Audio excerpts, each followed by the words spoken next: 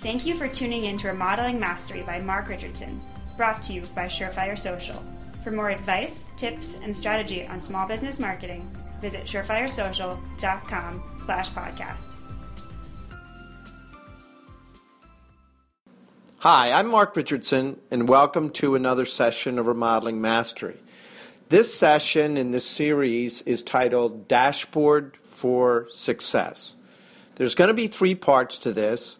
First, I'm going to talk about today the 7 motivations of owners in the remodeling business. In other words, what is success? The second part is going to be about dashboards and what is a fundamental dashboard and how to think about it in terms of your business. And the third is taking your dashboard to the next level. So today let's talk about what is success. You know, having been in the remodeling business for over 30 years and under one umbrella for the majority of that time, I always thought remodeling businesses are all motivated by very, very similar things. But the reality is, now that I have a chance to really get out and meet and work with so many different remodelers from all around the country, I realize that the fundamental motivations of the owners really are quite different. So as I've reflected on this and spent a little time sort of diagramming it out, I've really come up with 7 motivations that I see out there for remodeling owners. Now, the reality is that we are all sort of a blend of maybe 1 or 2 or 3 of these. So it's not necessarily that you're one or the other that I'm going to be describing in a moment here. However, it is important to understand your motivations, understand what makes you tick, why this is important, and be able to define success, not only for you, but also for your team members as well. So let me dive into these 7 motivations. Number 1, the first motivation I want to talk about is that your motivation of being in business is you have a job. Now, this sounds a little bit odd, but the reality is a lot of remodelers got into the business because they lost a job or they wanted a job. So they got in and they put their foot in the quicksand. It was up to their ankles, and then it was up to the knees and up to the waist. And before they knew it, they not only had a job, but they were in the remodeling business. Now, it's important, I think, to appreciate, for many, just being thankful that they have a place to go to work, a stable kind of environment for them. That's motivation enough. It's really not necessarily about growth of a team or profitability. It really is the fundamental motivation is that they have a job. The second motivation that I want to talk about is that the business or the motivation of the owner is they're an investor. I know a few remodeling business owners that really look at their business purely or almost purely as an investment. And as an investment, you want to return an investment. It's sort of like having real estate or a rental property. You're actually looking at what your costs are and what your returns are. And if you get a high enough level of return, you're happy. It's not necessarily about growth of the business. It's not necessarily about market share. It's really more about the return on the investment and the equity that you're building within the business. That's an investor mentality. Now, what's interesting about that particular motivation, top-line growth is not always the thing to do.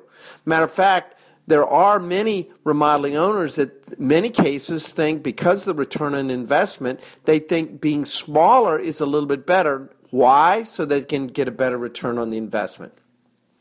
The third motivation that I see out there is what I'd call more the entrepreneur.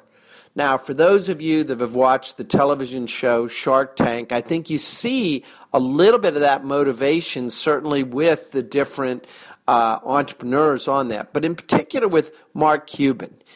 Mark Cuban, for many of you know, was successful in the technology business and then purchased the Dallas basketball team and has really grown, I think, a network. But his focus on that television show is very helpful to understand what the spirit of a true entrepreneur is all about. An entrepreneur is saying, as he says, what can I contribute to take this business to the next level? What can I do in terms of innovation? Does it really meet my competency and my sweet spot, so to speak? An entrepreneur is always looking at starting something, not necessarily something that's purely sustainable and maintaining it, but that's the entrepreneurial spirit. We find this with a lot of remodeling owners out there. They're always looking sort of for the new thing to sort of develop, or the new product develop, or new client base to be targeting. That's the entrepreneurial spirit that really fires up and I think motivates some owners out there. The next one I want to talk about is the ego. Now, we all have ego to a certain extent, but there are many remodeling owners out there that, quite frankly, they're driven more by the ego of either the business or themselves than they are about profitability, they are about growth of a team, and they are even about the product. That ego certainly, I think, oftentimes translates into public relations kind of activities, covers of magazines, certainly accolades, awards, acknowledgments through the different associations. But in many ways, that ego is what's driving them and driving the business as much as some of the other key metrics or some of the other elements in the dashboard. Another motivation, the number 5th one I want to talk about, is the business. And this one is probably the one that really I felt for so many years what it was all about. That the business had a life of its own. The business was about people. The business was about processes. The business was about taking it to the next level in terms of market share.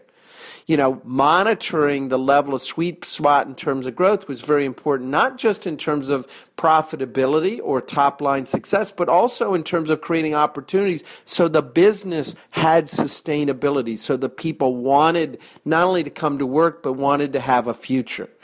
The business had a life in itself, and that was really the motivation. That was really what it was all about. Sort of the code, so to speak, was about the business. Another motivation I see out there that's a little bit different, that is sort of a blend, and I think we all have this to a certain extent, but there are some owners of remodeling businesses that are especially motivated by this, and that's what I call the evangelist. They're motivated by a cause. The cause could be related to the environment, could be related to energy, could be related to green, could be related to also the elderly and aging in place. Something that is the cause, that is bigger than the business itself, that is really the driver, I think, of their motivations in terms of the energy and the sweat that they put into it, and it's really more the cause. And then the 7th motivation I see out there that's an important one is what I call the legacy. It's really not about today. It's about the future. And I've seen this in so many remodeling businesses are started in multi-generations. When generations reach into their 50s and into their 60s, they very much start to think about the next generation. Now, the next generation could be family members or it could be non-family members, but they think about the legacy of the business. It's not about today. It's about the next generation. It's about the legacy of the employees and the team and the products and services for the future. So as I summarize these 7, number 1, the job, number 2, the investor, number 3, the entrepreneur, number 4, the ego, number 5, the evangelist, number 6, the business, and number 7, the legacy.